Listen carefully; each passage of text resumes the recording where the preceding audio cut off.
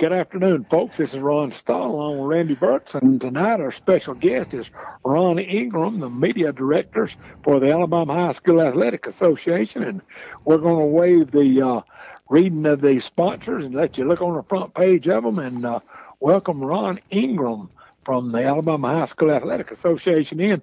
Ron, tell us a little bit about yourself now. We've been on the program before, but we have different listeners at different times. And tell us what all you do and how long you've been with the High School Athletic Association. Then we'll get into the meat of the program. Okay. Well, I came to the High School Athletic Association, Ron, after about 40 years as a sports writer. I came in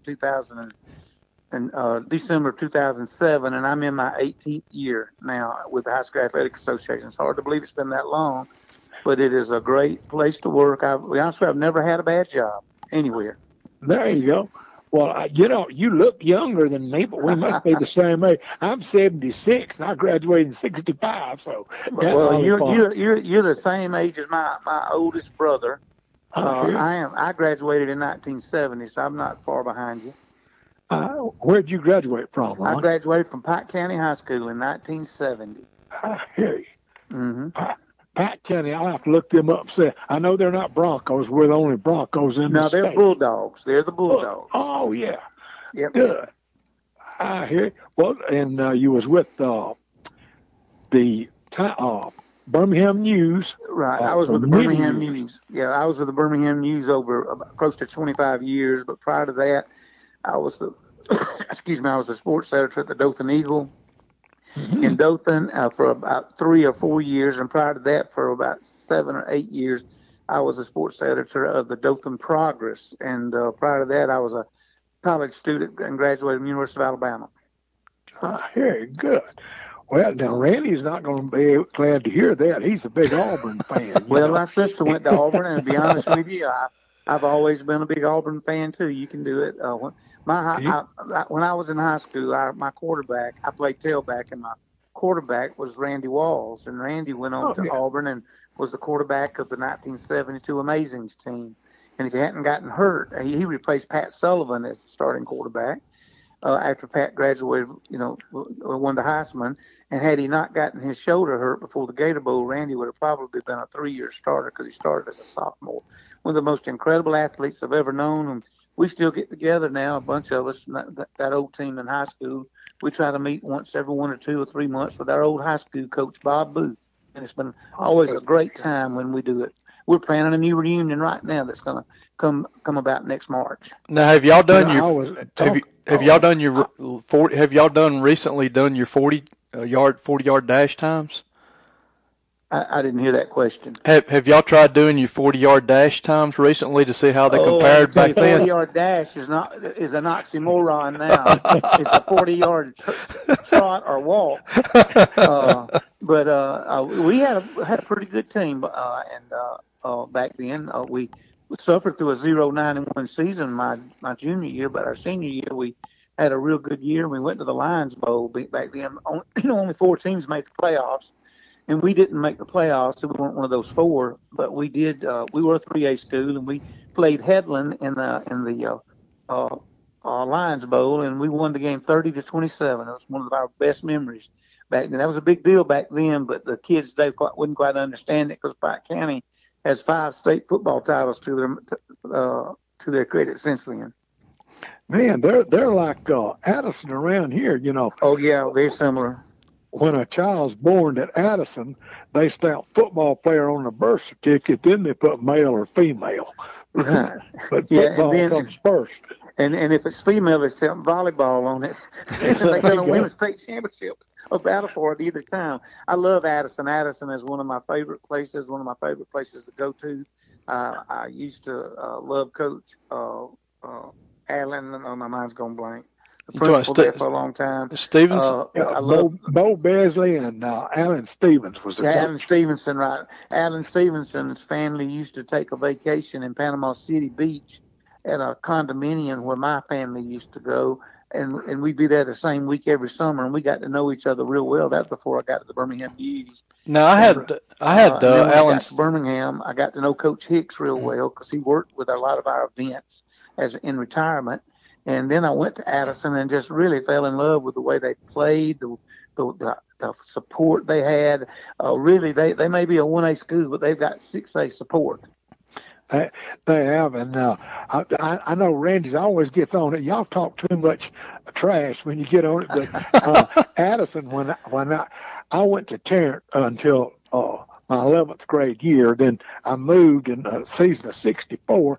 Mike Hall was on the football team. Oh, I remember that. Yeah, you remember he went on to Alabama, but when I went to Addison, when we moved up here to Holly Pond and we played Addison, they used to have the old Lone Ranger song. You know, the Lone Ranger, and they would say, they're band and play it, and they'd say, give me an A with a D with a D and ISON. And you was talking about school spirit.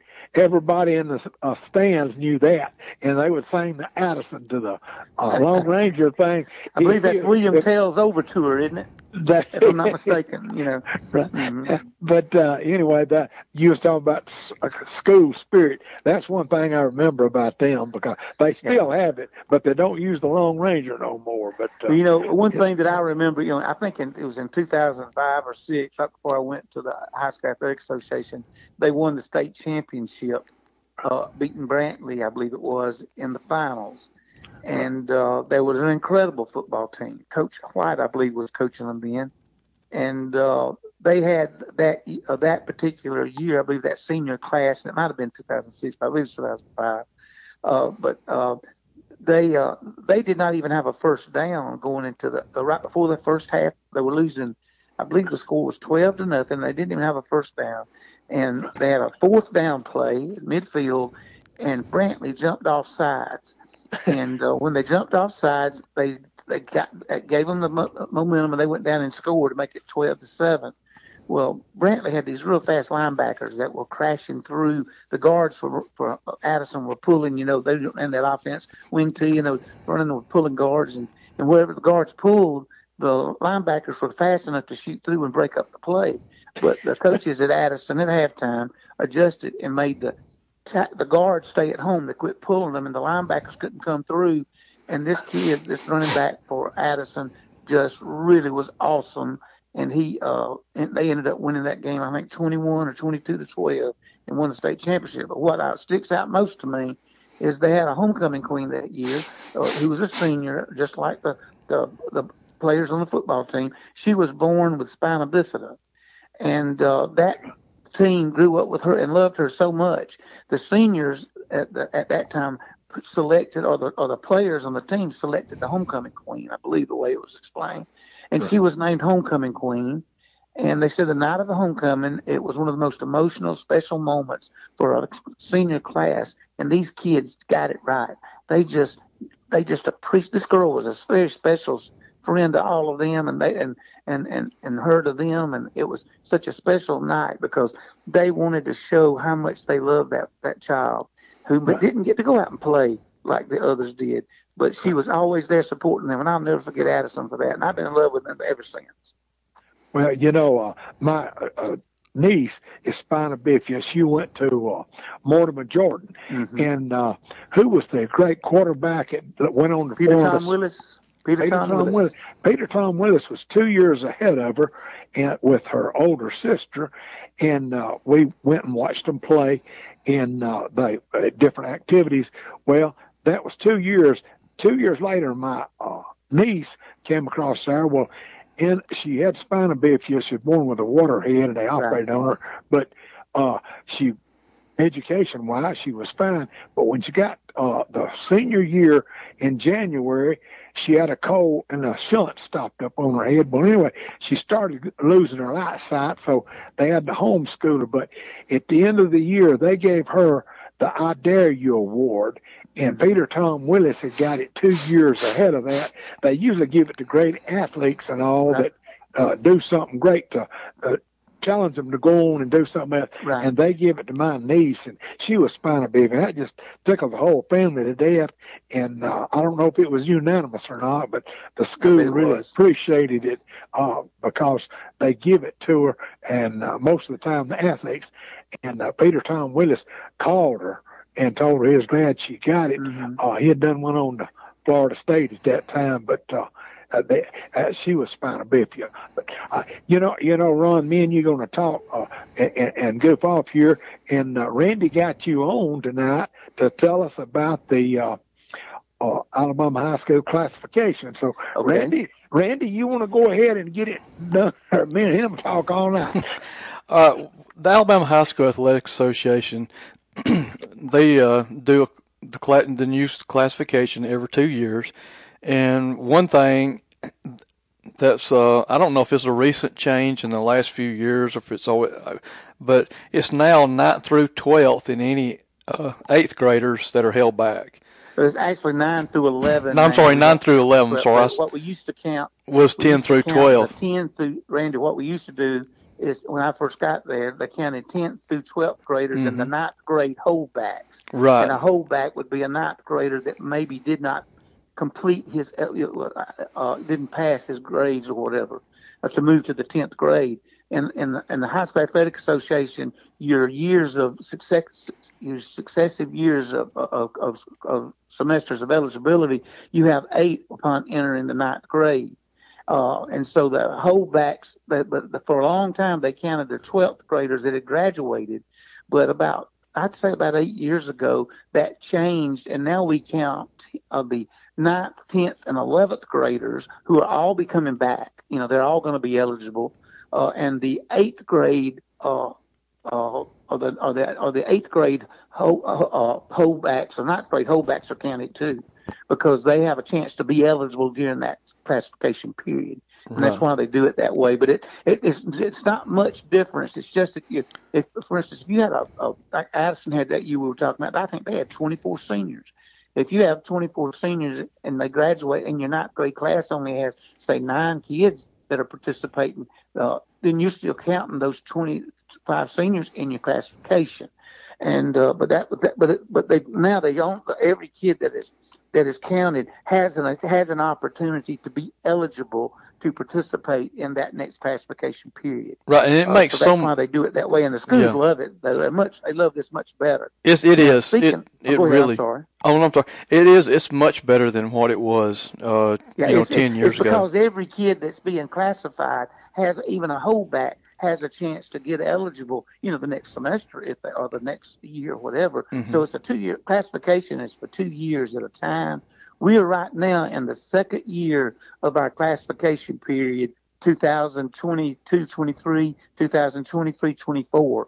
Now, this is a classification year, and we will be reclassifying for the next 2 years, 2024-25, which will be next year, and then 25-26 the following year.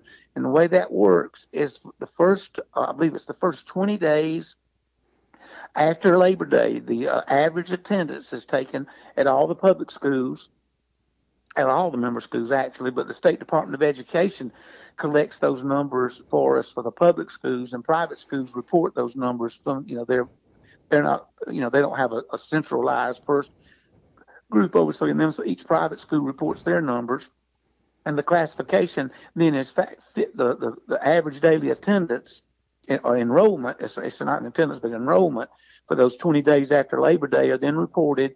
We'll get all of those numbers to us. The State Department of Education normally can get those to us by the middle of October. And then the private schools will have the same, will have, but they can get theirs in a little quicker. And once we get all those enrollment numbers, we put them all in a list from top to bottom, the largest to the smallest. And that's the starting point for our classification for the next classification period. Now, we will classify the schools in a classification, but and we will put them into regions and areas and so forth. But we used to do that in the fall for the whole year and announce it in December, and it told you what it was going to be the next 2 years. But something that also changed was that we now classify the sports. We classify the schools in their divisions or their classification, whether it's what class they're in December. But because we're now using a competitive balance formula for private schools, now private schools numbers are counted. Let's say, give an example of, let's say, St. Bernard there in Coleman. let's say they said that they have in that number that they turn in 9 through 11 and ninth grade the holdbacks. Let's say their total number is 160, and that would put them as a 2A school. Private schools have a controlled enrollment. They don't necessarily have a lot of students that are ineligible because a lot of them have special, requirements to get into the school and so forth, academically and so forth. Public schools have to count every student every public school student that's in their school, whether they're eligible or not. And if it's a poor student, they still have to count them because they are by law have to educate that student. If it's a handicapped student, if it's a person that might not have the ability to play sports, if they're enrolled, they count them. Some private schools have students like that, but most of the private schools don't. So in 1999, the Central Board, in an effort to keep private schools, there was a movement across the state amongst the public schools to have the private schools removed from the AHSAA. Now, we've had private schools. I think there were 3 private schools in the original charter back in 1921, of which the most prominent now is UMS Wright. They were UMS military school back then in Mobile. But those private schools were given a 1.35 multiplier. So if you had 100 students counted, then you would multiply that total by 1.35, and that's the number that goes into the lineup, the list for private schools. And then we divide them into classifications, 32 at the top, and the classifications normally start at the top. The top 32 schools by enrollment will be Class 7A. And then the next 6 classes are divided in as equal a number as possible based on some other situations. And the biggest situation is just basically like location. In 6A, there's a lot of 6A schools in the Mobile area. But the next group of schools are all in the Montgomery area. So we have to, when they start counting, that's why we've had in the past 9 teams in Region 1 in football in Mobile in 6A or 7A, because if you just made 8, and one of those schools would have had to travel all the way to Montgomery basically to be in a region. And so the principals and superintendents said, we would rather have our schools, we would rather have an option to have 7, 8, or 9, or 6, 7, 8, or 9, whatever it might be, based on the classification of schools in a region, just so we don't have inordinate travel, which would make it, schools would probably cut out sports, not participate as often if they had to travel so far, and it would be costly. So that's factored in. And then once we get it started, we do the 7A first. Right now, it's the top 32 schools. Then it's this year, this classification period, it was the next 56 schools. And then 5A was like the next 57. And then the other 4 classes were divided pretty much equal in as close to 61 or 62 teams as possible. When we were only 6 classes, it was trying to keep them as close to 64 schools as possible. 8 regions, 8 teams in each region would be perfect. But it's far from a perfect science. We also have something that the listeners might want to know about. We have a special program that has been designed by a rocket scientist who's now a meteorology teacher at the University of Indiana. One of our sports officials, he actually put together this special algorithm that can give us a chance to put our challenge from the Central Board is to get groups in class, let's say class 4A, we've got 60 schools. We need to break them into 8 regions that are as close in proximity to each other as possible. And this algorithm of this program can adjust that by the what do you call it? Scientifically, the locations of each place, and immediately we can move one school from right to left, from 7 to 8, and it can show you the amount of average miles each school would have to travel in the course of a year, and going to the different locations, and it's really helped us. And it's really cut out a lot of guesswork that sometimes put a school in a region that didn't make sense. But then we also have a 5 or 6, and based on the class, 5 or 6 schools that might be an outlier. 1 year Cold Springs was an outlier. It was where it was located. There were no other 2As. That's when Holly Pond was a 3A. Everybody else was 3A and 4A. Cold Springs was 2A, and the schools that they had to be in with went all the way down to Keith High School, I remember. And that was an odds fix. That was really, and Keith is down below Selma, or near Selma. But that was odd. That was really, really, really odd. Beulah High School over north of Opelika and just south of Roanoke is a 3A school. It goes back and forth, 3A, 4A. And there's not many 3A, 4A schools over there. So whenever they're placed into a region, it really makes some changes. An example, Pike County, my old high school in the Wiregrass, it was the northernmost 3A school 1 year in the grouping, and there were 10 of them. So they made a 9-team region, and Pike County had to go north, and they played Montgomery schools. They had to go to Beulah. They had to go to, at that time, B.B. Comer was 3A, and Sylacauga, and they had to travel incredibly, but it was just, they were the most northernmost one. And that shut down the most, but it was only 7 teams in that one, though, because that way less teams had to make that long travel. I know it sounds complicated, but it takes hours and hours and hours of study and work and adjusting to try to make it be the best for all the schools. Let me ask you this. Well, you're right about that. When we had 6 classifications, Holly Pond got in what we call the I-65. Right. All of the schools is on the left side of I-65 going north, and we had to go to Hamilton and Corbin Hill. Ron, in the old days, that was the divider. Before we had this special program, I-65 left and right was how they divided them up sometimes, and it was just by it was a colored thumbtack in a mouth, right, with the committee doing their very best to try, and they did a really good job for the most part, but. I remember when I was at the Birmingham News, they had Indian Springs sticking with. They had a map of the state of Alabama, and they had Indian Springs in a 2A class with Randolph County, Ranburn, and that bunch, which is right on the Georgia line. Well, Indian Springs is just 2 miles off I-65 at the Oak Mountain exit.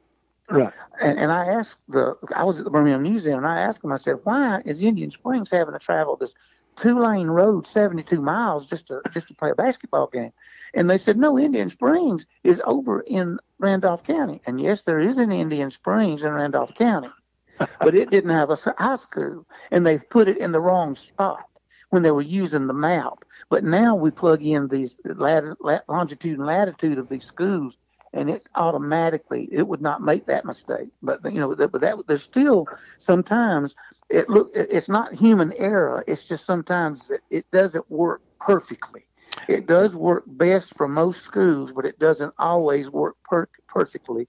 And some schools sometimes don't like it. Sometimes they do. Not this classification, but the one before it, Greene County, which is in Utah, which is real close to Tuscaloosa, they went from 3A to 2A, and that put them in a class of. There were only 5 schools in the Mobile area, Baldwin County, Washington County down there, that were 2A schools out in West Alabama, and they became the 6th one.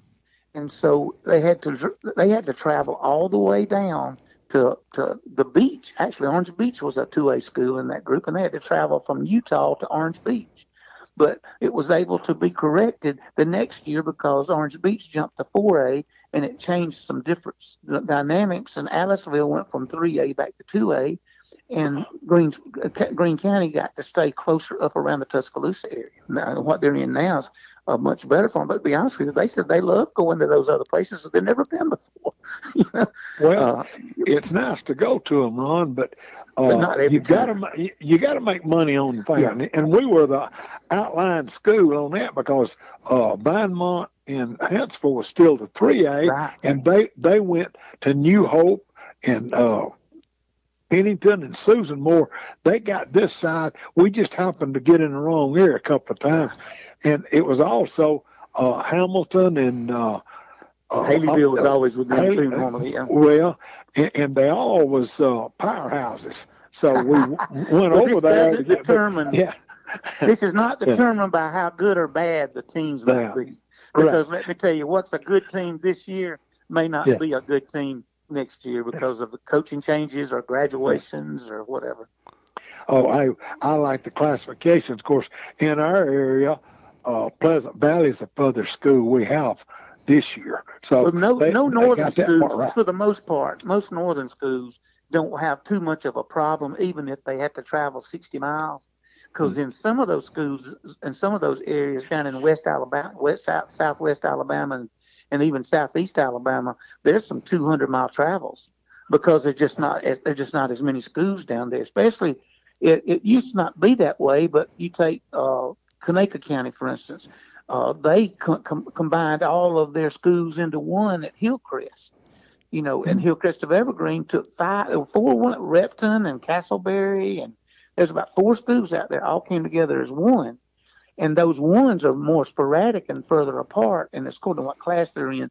But we've about got it now. The schools are pretty much staying pretty much about the same in enrollment for the most part. There's some places like you mentioned a Hamilton. Hamilton at one time was a big 5A school, and the trailer industry was really hopping. But then all of a sudden, that industry slowed down, and a lot of places were closed, and those folks had to move and find work elsewhere. And so that went from a 5A to a 3A, and right now they're a 4A, but they're playing in a 4A region in Region 5, and that region includes Midfield. No, But Midfield went from 2A to 3A, and there's no other 3As around Birmingham for them, except Tarrant. Tarrant is a oh 3A yeah, now, but they went from 4A to 3A. So now Tarrant, Midfield are in there with Hamilton, Gordo, Fayette County. It's just an odd sort, but it's right in the middle of the state, though. But even that mileage is a lot less than what it could have been if Midfield went south, because if they went south, they'd be going all the way down to possibly Washington County. All right, let me ask you this.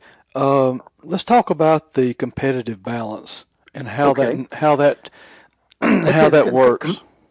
The competitive balance is something that we went to. First off, when Mr. Savarese was executive director, there was another push by mostly northern schools in the state to maybe have private schools removed from the AHSAA. Uh, that was not going to work. Number one, there's several reasons because we've had a lot of we had at that time I think 48 private schools out of 416 schools. Those private schools have been some really really good members. Now a lot of those private schools were located in metropolitan areas, and that 1.35 bumped every school up pretty much, except for the really, really small ones, up at least one class. Well, the push at that time was to change the multiplier from 1.35 to 2.0 or even 3.0, which could take a school like, I'm trying to think of one, uh, like Summerton Christian. It could have moved them up to 4A. Can you imagine a Summerton Christian, which barely has 100 students, having to play a 4A schedule against those? It would just be unfair and could be unhealthy. But we studied a lot of things, and a special task force that had public and private school members, principals and administrators came on. They formed a task force, and they studied all kinds of things that were being used in other parts of the country, and we kind of took the best of some of these others, and one of them was competitive balance. And so that committee suggested that it was a unanimous decision, private and public agreed, that you apply the competitive balance to a school's team and not to a school. For instance, I used Madison Academy, for instance. Madison Academy at that time was really, really strong. They had won a state championship, and they were just, I think, two straight in 3A, and they moved up to 4A, and they won again. Well, they got bumped up at that particular time. I think in the first classification period, only the football team got moved up. I say only the sports that were showing ultra success got bumped up. but the school was a 3A school, but those programs that were playing at a high level, and that high level basically meant semifinals or finals of the state playoffs. Uh, and the actual competitive balance plan that they came up with basically said that if a school's team earned more than 4 points in a classification period, then they would bump up to the next class with that team. And it only raising the multiplier from 1.35 to 4.0 was going to affect every single team at every single private school, even the ones that were struggling. But and it affected those schools that were not winning, and it would have probably closed some of those schools, at least, or they'd have dropped sports like football out and stuff like that. But this only affected teams, and when we did it, we found it only affected 11.8% of our private school teams. And if a school had a great coach and a great football program, that football program may have gone up, but it only affected 2 football playing schools the first 2 times. And in classification, Madison Academy was one of those. They got bumped all the way up to 5A because when they won in 4A, they had to go up a class. A private school can't bump up a private school sport. If it earns more than 4 points, then it bumps up. Now they get 4 points if they're in the finals. If they're in the finals and then get to the quarter and get to the group of 16, they get 0.5 points for getting to the group of 16. They get 4 for being in the finals, 2 for being in the semifinals, and 1 for being in the quarterfinals. Or if you're doing a sport to where you rank like track, the top winner all the way down, that the top 2 teams get 4 points. The next, 3rd and 4th place get 2 points, and 5 through 8 get 1 point, and then 9 through 16 get a half a point. But in that classification period, if, for instance, a St. Bernard's track team earns more than 4.5 points, then of course I hate to use the track team because there's a co-ed formula too. If it's a sport that boys and girls can participate in, then it becomes more than 7 points. That the boys and girls combined have to have more than 7 points earned in that classification period. So if St. Bernard earned 6.5 points, then they wouldn't move up; they would stay where they are. If they had that sports team, but if they earned 7.5 points, then they would move up to the next level in that sport, whether it be cross country, track, basketball is a co-ed sport. The only co-ed sport that we don't apply the co-ed numbers is golf, because in golf, boys play in 6 classes with a 1A and 2A combined, and girls play in 4 classes. And so you could take a 1A, 2A team in golf, and they might, if they moved up with the boys, they could go from 1A, 2A in golf all the way to 4A, and that was not what the committee felt was fair. Let me throw that's the way that works. Let me throw a example out here.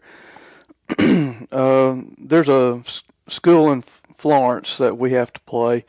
They knocked us out of the playoffs in the regionals in girls basketball last year. And what class are we talking about? 2A. Are we talking about Mars Hill? Mars Hill, yeah. You know the school that beats that's winning all the 5A and 6A football games. How far?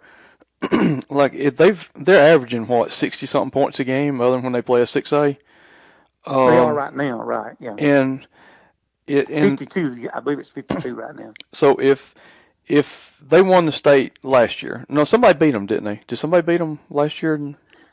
They did not win the state. I think they lost in the second round. But if they get in the finals this year, then they'll have enough points to move up a classification. Mm-hmm. They were already playing up a class because they won back-to-back when they were 2A. That moved them to 3A. Mm-hmm. And if they have enough points to move up again, which will be 4.5 points, and they already have they got at least 1 point. I think they made it to the semifinals last year, which would have been 2 points.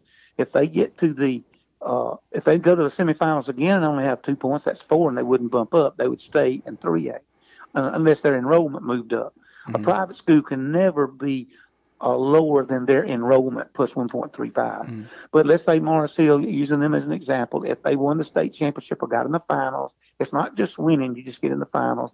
And if they have enough points, let's say they're 4.5, then they would move up to the next classification in that sport for the next time, which would be 4A. And that's what happened to Madison Academy. They moved to the 4A. They earned the points again in the second classification period that had the competitive balance, and they moved up to 5A. Then when they got to 5A, they couldn't get more than a half point. And then when they had the reclassification, they dropped back down to where their classification was with their enrollment, which was 4A. And now they are a 3A team again. The next classification, they dropped back to a 3A where their classification is because they didn't earn the points. No, so if the girls' basketball team if the girls' basketball team wins the state championship again this year, basketball is still playing at the 5A level. See, again, they're it's at not 2A. affecting every sport they have, just the ones that have shown ultra successful. Yeah, they're at 2A. Sometimes in a sport like basketball or football, they had two kids on that football team that if they'd have played at Holly Pond, they'd have been 10-0 every year, probably because they ended up in the NFL. But those kids happened to play at Madison Academy.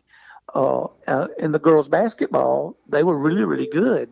But them in Lauderdale County were you didn't know how good they were a lot because them in Lauderdale County were the same class. And Lauderdale County was winning 85 in a row. So they were losing out in the regional finals.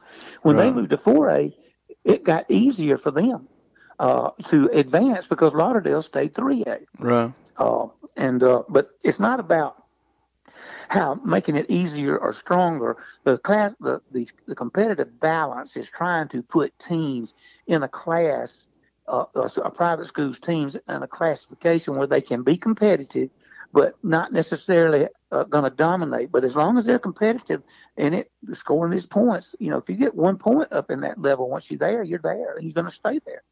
The overall thing that a lot of people... Academy's volleyball is a good example. Yeah. They were a 1A school by classification, and then they got bumped up. That was before the 1.35 came in. And the very first year when they went to 2A, they won the 1A state championship. The next year, their enrollment improved. The next classification, they went to 2A. They won in the 2A level. Then when competitive balance started, they won in the 3A level. The school had grown, and they got to a level of 3A with their enrollment. Then they moved to 4A. Then with competitive balance the next time, they moved to 5A, and the last competitive balance bumped from to 6A. Well, they've won the state championship every year in all of those years at that next level. Now, if they get back to the state tournament, they will have earned a point, and that's going to move them up to 7A in the next classification period. But you know what? They're not whining about it. It's the volleyball team, and that volleyball team beat McGill-Toolen last weekend. That's how good that team, that program is playing at that level. That coach is going to be in the National Hall of Fame someday, and it's just a special program that's just been just like Thompson has been doing the last 4 years in 7A football. Sometimes you just get a coach or a group of kids that just buy into it. Addison is a really good example. Now public schools are not affected by the competitive balance. It's only for private schools, and and the purpose of that is to keep the private schools at a level of competition where they can compete, but understanding that they don't have to grow with a number of students that might not be eligible to participate. Summerton Christian, as an example, its school is it can be so big, but now Dora right next to it may have students in its school that school might not be able to take into their school or whatever, for whatever purposes, their mission of their school. But a lot of the private schools are also located in metropolitan areas. So the students that are in those schools are getting the benefit of all of the things that those 6A, 7A students have benefit of as well, in recreation programs, summer programs, and all that kind of stuff. All of that is some of the reasons that private schools do excel sometimes in certain sports. UMS Wright, heck, their coach has won 350 games, but he didn't win them all at UMS Wright. He won about 100 of them at UMS Wright.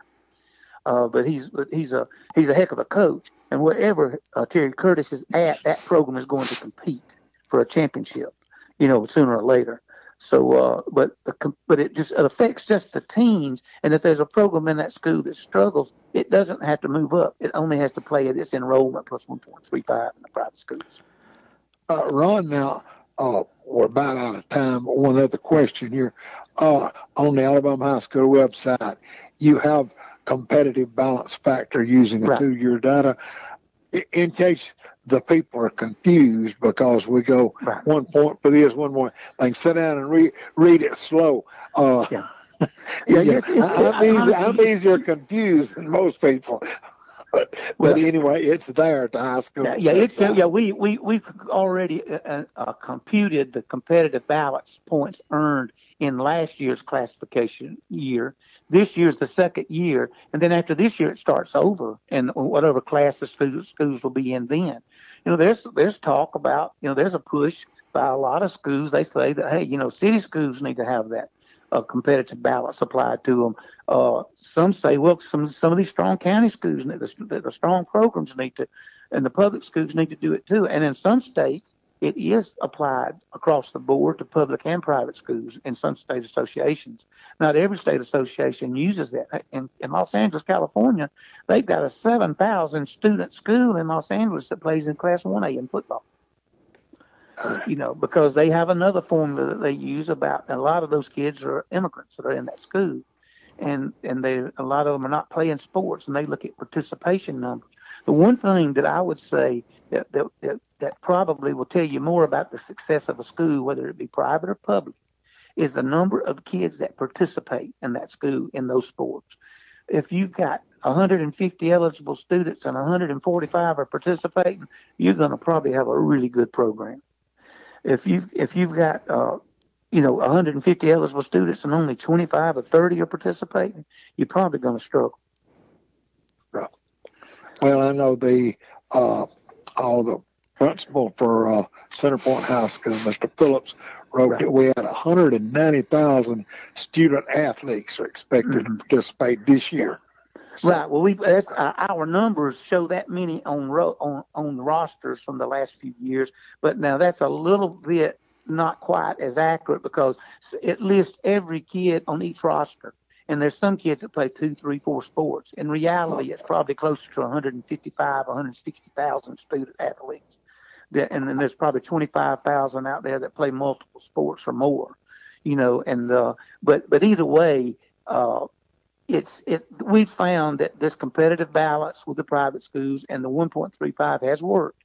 Now, we had a sports writer wrote a column just a few weeks ago complaining about competitive balance for private schools, and he interviewed a coach of a tennis team that is a 4A school by class, but they play in Class 7A now in tennis.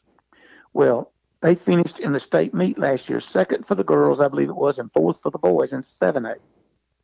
And that coach said, well, we're going to be in the top 8, whatever level we're going to be in. So we'll just go do the best we can, and schools, to be honest with you, they really look forward to the challenge sometimes. I think whenever, if they find that they're really, dominating. And in tennis and sports like that, those kids that live in the metropolitan areas have a much better chance of being good tennis players because they have tennis clubs, they have tennis courts. And there's how many tennis courts in Holly Palm? None. Yeah, no. But and I'm not sure y'all have tennis, but you could, because Jemison High School had 4 courts, and they started tennis and with 6 boys in the 7th grade. And when those 6 boys were seniors, they won the state championship in Class 4A, and they beat Mountain Brook, the 6A champs, 9-0 in a match. It's possible. Anything is possible. But you just want to see the kids, competing and being successful as best they can at the levels that they need to compete in. And that's the purpose of competitive balance. Some people agree with it, some people don't. But that committee, I can tell you this, they worked many long hours dealing with the not understanding. The private schools didn't always understand public schools, and public schools didn't understand private schools. But that committee, when they finished, they saw the challenges that both schools both the private and the public schools have, and they work together to try to come up with something that could keep all of our schools together. I can tell you this, it would be in the best interest of our whole state if every single school in the state was playing under the same roof, on the same rules and regulations. And the AHSAA regulations have really been tried and tested for a long time by our central boards that are going on way back. And those men and women that put together this association back in the 1920s, they had wisdom just like our forefathers that wrote the Constitution of the United States. They really got it. They understood the place for athletics. They understood that it needed to be a fair and as fair a playing field as possible, and that's why that's why we've gone from one classification now up to 7, trying to keep it as fair as possible. Ron, before Randy pulls the plug on us, okay, I'd like to tell everybody listening, including the coaches, now that we're speaking with Ron Ingram. You can go back to our podcast and look it up and check this program out. You give us a lot of information. You always do every year. Next year we'll get on, or next time we interview, we'll try to get on revenue sharing, different things. Okay. But this time it's on classifications, and you've done a real good job because I understand it, but I've also sat down and read your website page. So, but if you did your homework. But let me tell you this, Ron. I'm speaking as Ron Ingram. I'm not speaking as AHSAA. I've covered high school sports in Alabama for since I'm 71 now, and I started out when I was 17. So it's been a long, long time, and I didn't know half of what I was doing. But when I thought I knew a lot about it until I got to the AHSAA, and now I've seen it through those eyes. And I can tell you this: those people that are the central boards and those legislative councils, they have the whole state's member schools' interest at heart. And and each school has a right to make any recommendations to change a bylaw anytime they want, and it can be voted on. And if the rest of the schools believe it will work, it becomes a bylaw. And that happened last year. It's happened the year before. It's changed some things that we thought might never change, and it works whenever all the schools understand it. But what I'm talking about, I truly believe that in the best interest of our state is all of our schools playing together and competing together. But let's just let them all find the right level to compete in. Ron, I want to mention. They know how to call the Alabama High School Athletic Association, and if we complain, we're in the media. We have to go to Ron Ingram. Well, I can't help you a lot of times, but I can. The main thing is our media is really, they love us. I mean, they love our schools. And I saw a coach recently who had a stone on his chest. And I told him, I said, "Do you know Ron Stone?" He said, "I sure do." And I said, "Well, that's a fine fellow." Hey, he had to be from Brindley Mountain. There is no doubt about that. He had to be from Brindley Mountain. Yeah, he had Destry down there. Destry came down for the baseball. I don't know what it was called. It was something. Well, we have a lunch and learn, and for every sport, it's to helping the coaches to learn more about how to be better coaches, and they bring in sometimes college staffs to talk about new ways of training and other stuff, and but we have and we feed them there. Our coaches association, our Alabama High School Athletic Directors and Coaches Association, led by Brandon Dean, puts that on, and we do it for every single sport. And last week I think we had bowling, so. But it's a really good time, and all of them get to meet our staff, and we get to say hello to them. But mostly they're there just to learn more about how to be better coaches. Hey, one thing I do want to mention. And watch the baseball team if you get a chance. I'll do it. I'll never forget going to Vinemont one time to watch a great game between them and Aniana in the state playoffs. One of my all-time favorite games back when I was at the Birmingham News. Hey, let me mention one thing to you, Mr. Ingram. You were talking about Coach Alan Stevenson earlier. Right.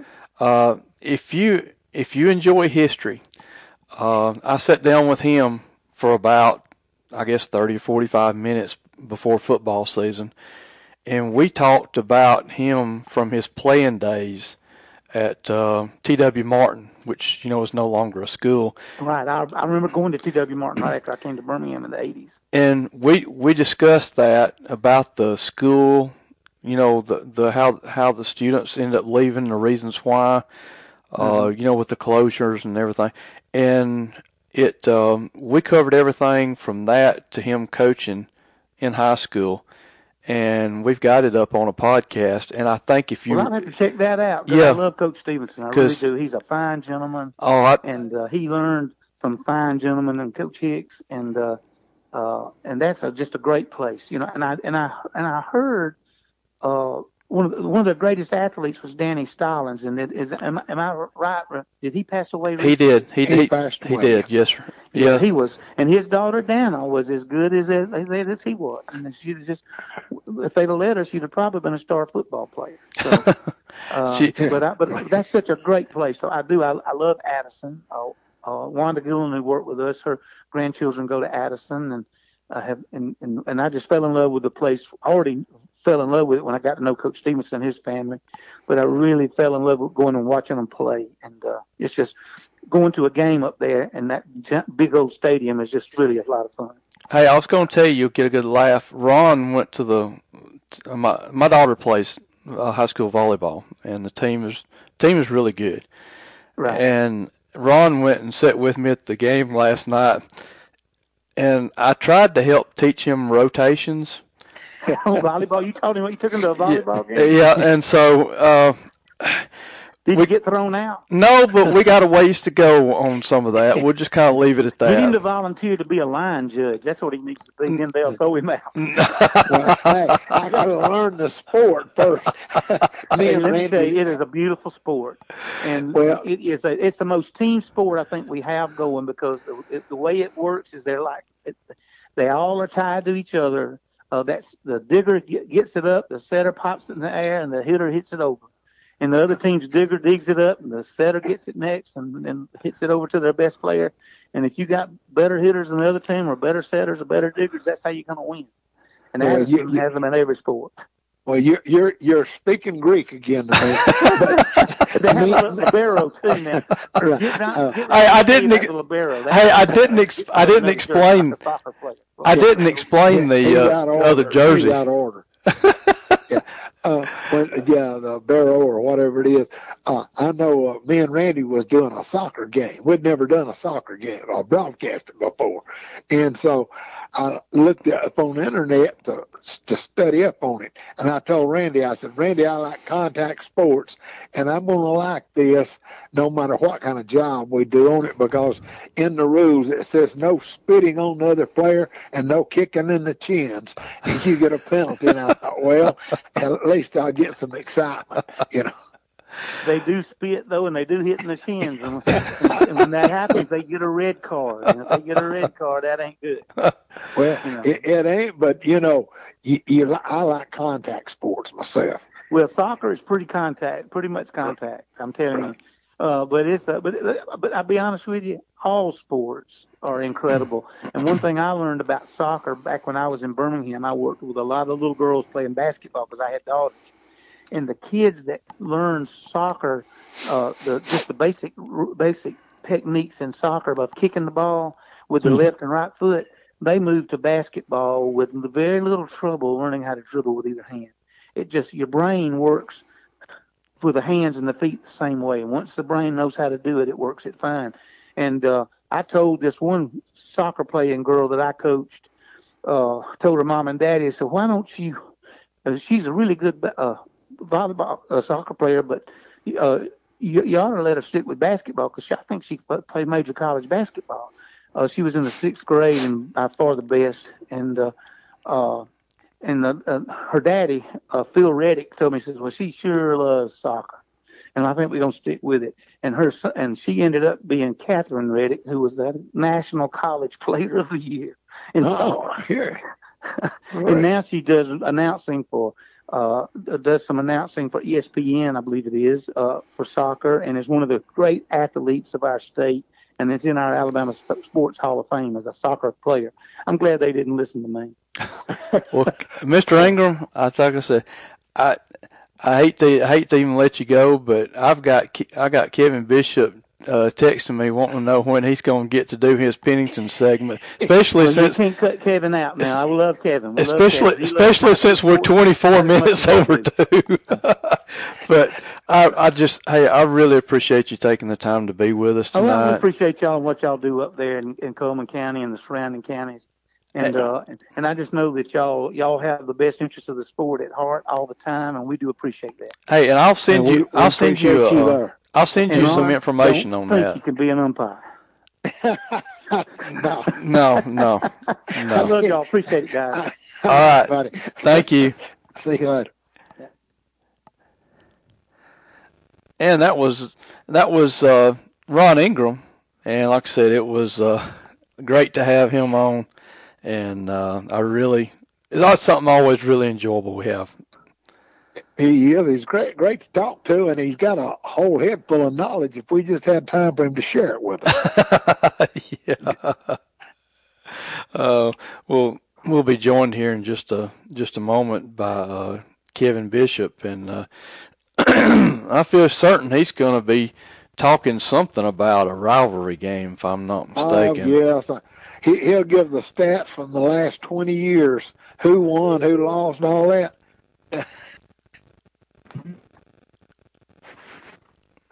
Oh, I think Mr. Bishop is joining us. And we need to, because we need the money. We always make money on Pennington games. And like I said, Kevin's joining us now, and he's part of the. I talked to somebody a while ago, Randy, named Andy Holland. Tomorrow's Morgan's birthday, and Saturday is Sandy's birthday, and then Saturday is Holly Cole's birthday. Man, are you going to sing happy birthday to him?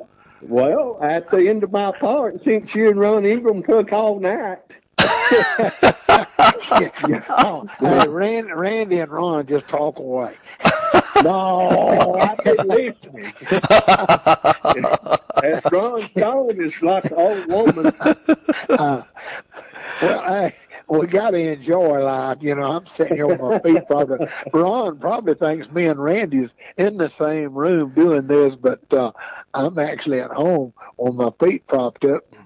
Randy's probably sitting out there drinking a milkshake or something. No, I am upstairs. I'm on an old dresser, and where some of our championship trophies are, and I've got everything set up on it, and it's up here in the workout room where we can do some weights, some stationary bikes, stuff like that.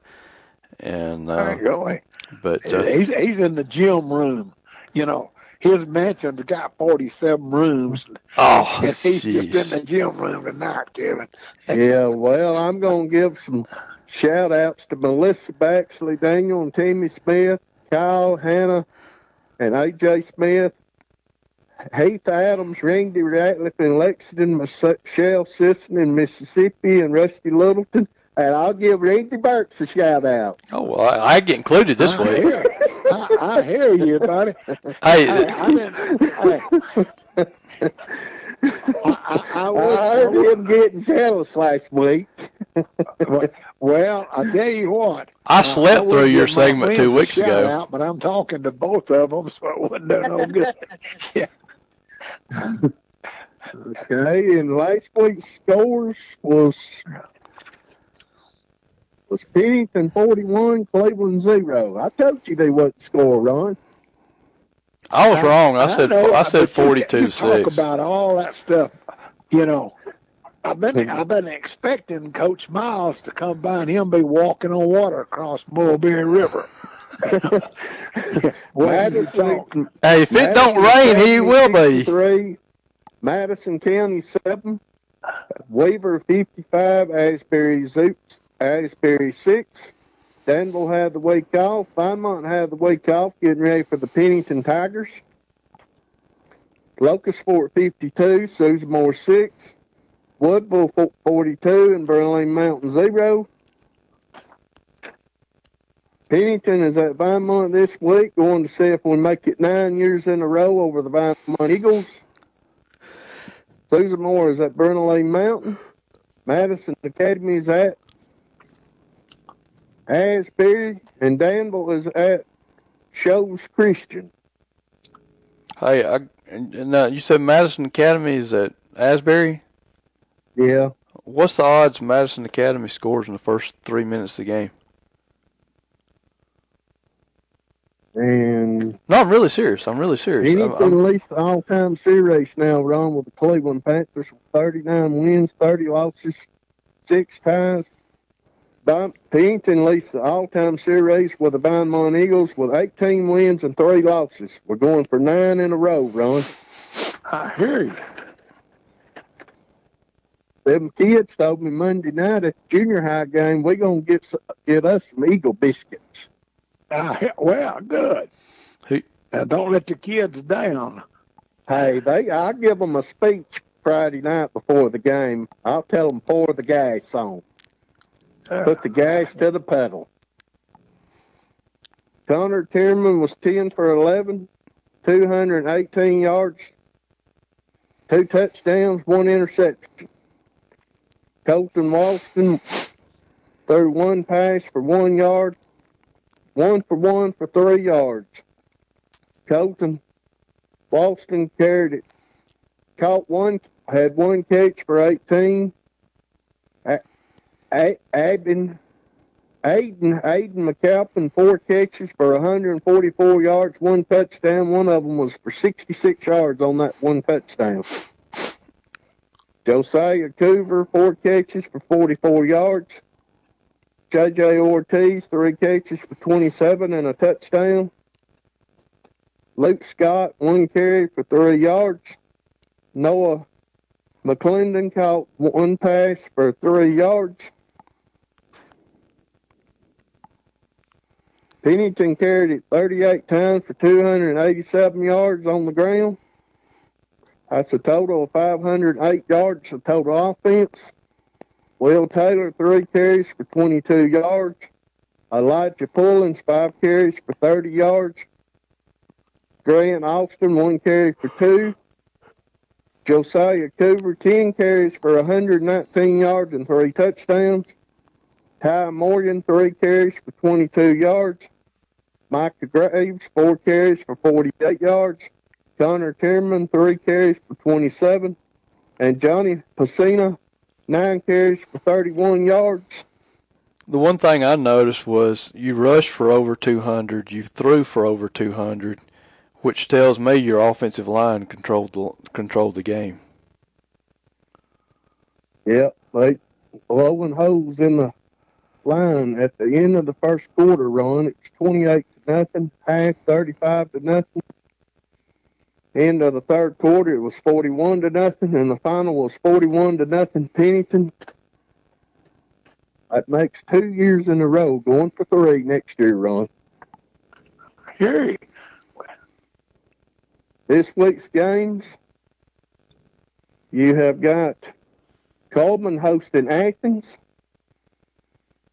You have got Good Hope on the road to Hansville. Holly Pond is hosting Gaston for homecoming. Vinemont is hosting the Pennington Tigers. Fairview is at home with Ardmore. There's a homecoming also. Oh, is it? Yes. Pennington's going to make it try to do our best 9 years in a row at Vinemont, Ron. West Point is hosting Lawrence County. Cleveland is hosting Southeastern for homecoming. Coach Springs is at home with Winston County. Brewer is at home with Russellville. And Addison is at home with Meek. And Alabama plays Saturday at 2:30 on CBS. And Auburn has an off week. Yeah. We got the open Raiders.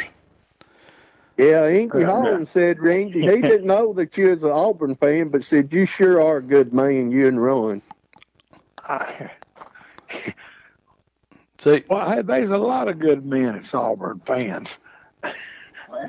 I know a bunch of them. Yeah. Hey, Inky Holland said he'd be praying for Randy. Maybe he'll switch over one day. I would be a very popular coach.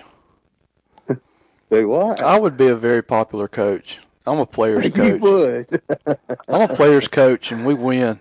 Well, we've been trying to get you to coach Pennington Tiger softball, and you won't come. They didn't offer enough money, and they offered the wrong class to teach.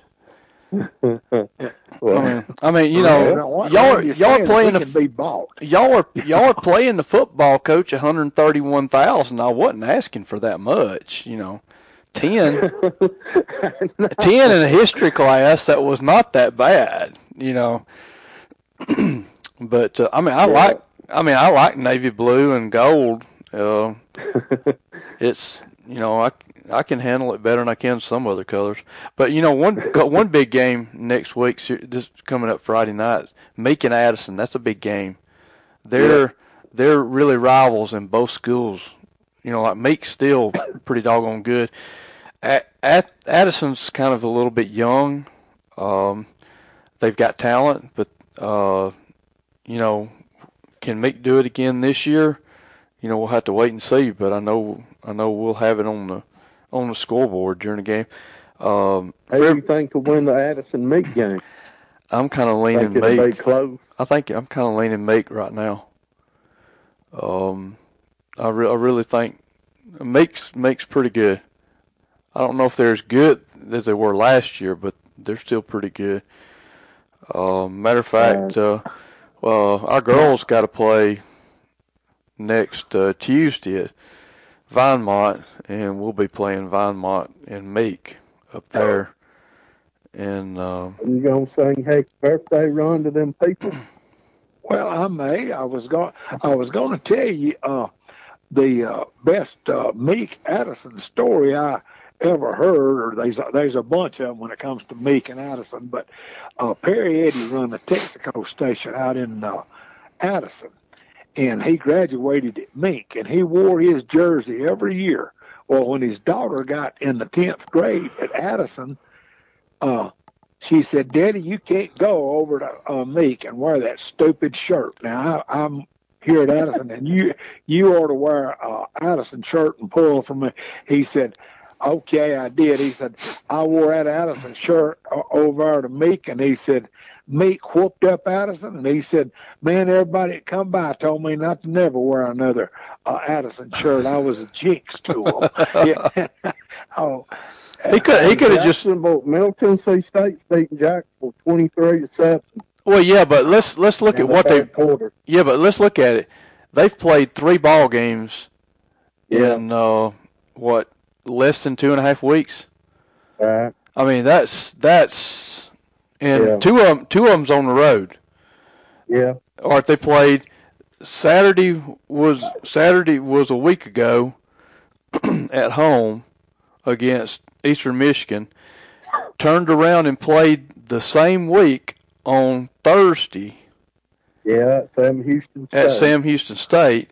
And now it's a Wednesday, so you've only got 6 days, so you're losing prep time and rest time and hill time. You are. And you're playing at Middle Tennessee State. That's 3 games in less than 2 weeks. I mean, it's impossible. It's really that's an impossible schedule. It is. And that's I just don't hardly see it happening. But when I saw that they were going to be able to, I started counting the game. I was like, nobody can win all 3 in that short a period of time. No, but and I mean, but when you go back, Kevin, and listen to it, well, we covered a lot. Once we got past the first 10 minutes with Ron and them getting off subject, we really hit on some very interesting topics on the classification that's beginning. That should be, like I said, that'll come out in December for football and volleyball and cross country. But like I said, it's really some really worthwhile information, and you can find this on the Alabama High School Athletic Association. What we went over and covered, we just wanted to make sure we had solid notes on it.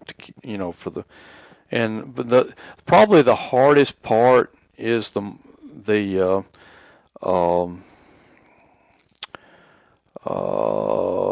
competitive balance factor.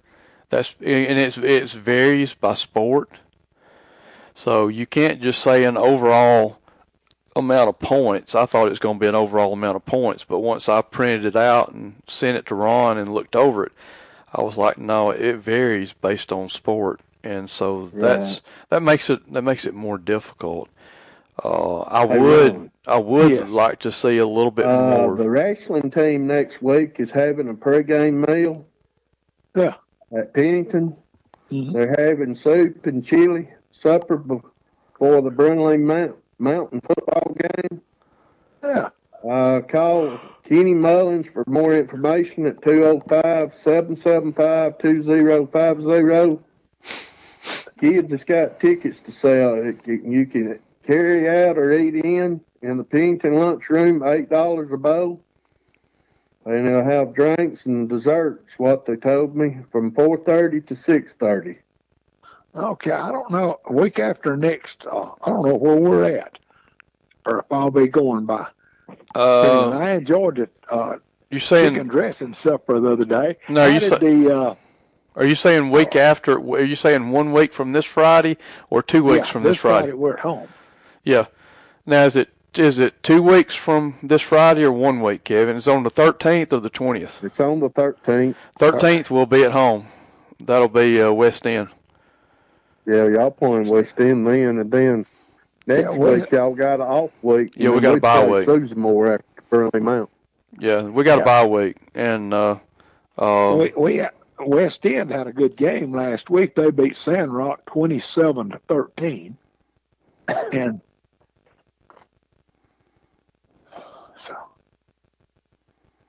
and Locust Fork beat Susan Moore 52-6. So our area didn't do too good. Well, ours didn't either. Ron, ours won the ball games. Well, y'all done good. Our area didn't do good. We did. Yeah. Oh, okay. Yeah, Susan Moore lost 52-6 Locust Fork. Yeah. See, Locust Fork's in our region. And we lost 49-18 to Glencoe. And let's see. We got another one here. I looked up.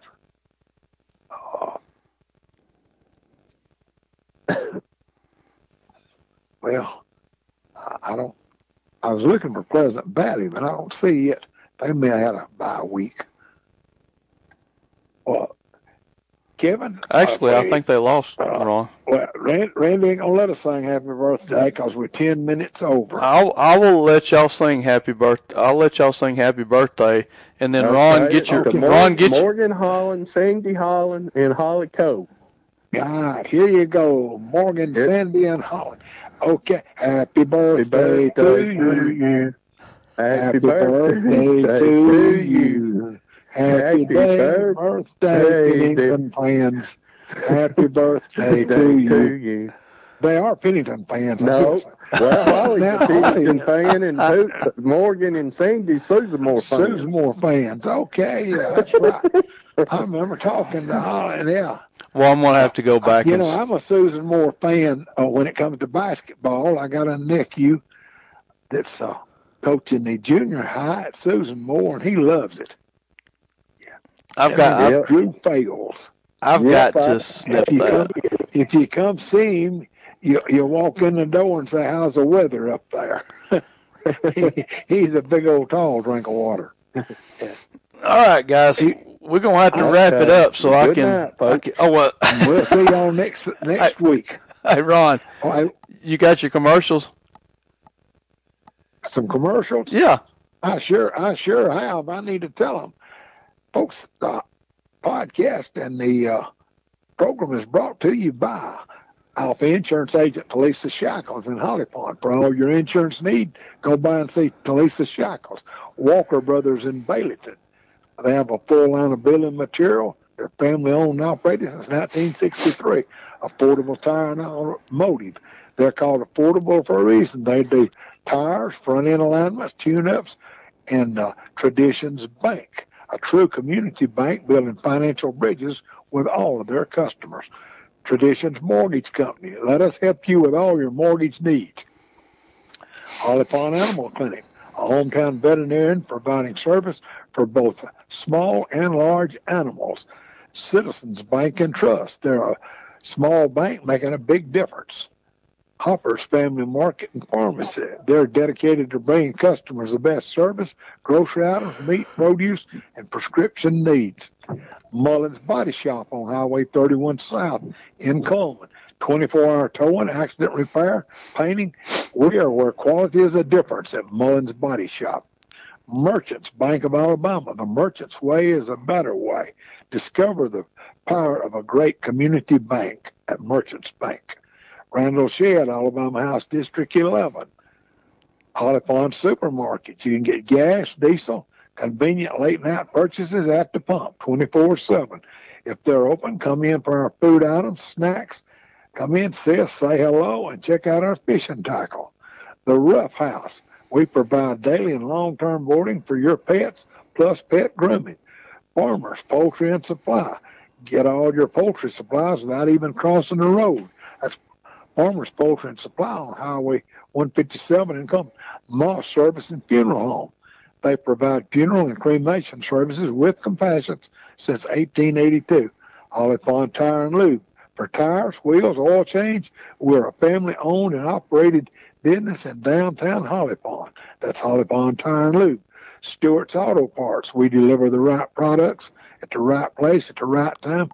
We put you back on the road again at Stewart's Auto Parts in Holly Pond and Coleman. Hall's RV in Albertville. They're North Alabama's RV dealer for travel trailers and fifth wheels. Their motto is, we sell fun at Hall's RV in Albertville. Heritage Dental, that's Dr. Brad McKinney. He's family dentist where new patients are always welcome at Heritage Dental in Aniana. Alabama Well Presses on Evil Road in Coleman. Come print with us at Alabama Well Presses. Dan Stevens, Alabama Health Guidance. Sullivan Photography and Travel. The Spirit Shop. The Awards Palace. Adams Building Company in Blunsville. Epic Car Wash and Shine. Randy, we want to thank all of our sponsors and thank our special guest tonight, Mr. Ron Ingram. Go back and listen at the program. You will love it. Ron gave us a lot of information, and I think we need to give a big shout out to Ron and a thank you. And also coming up next week, we'll be discussing with Ron what it means when you're at the volleyball match and the line judge points the flag straight down. He holds it straight up, and when he puts his hand across the top of it, we'll be explaining what those means. And but with that, everybody get out and support your schools. Again, it's home. Good luck to y'all, Randy, and all the homecoming people Friday night. And Coach Cuz will be joining me for the first half of the ball game. Randy will be down being a dad with his daughter. She's in the homecoming court, and come out and see us. And on the 31st, which is Tuesday night, Halloween night, we will be at the school. Me and Randy will be doing our show from there, and kids can come by and get the trick or treat, and they'll be walking down from the bus barn down to the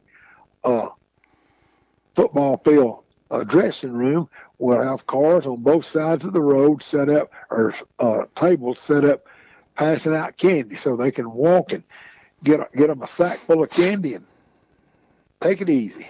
And our two guests that night will be Bob Cuss, cross-country coach at Holly Pond. That'll be coming up right before sectionals and state.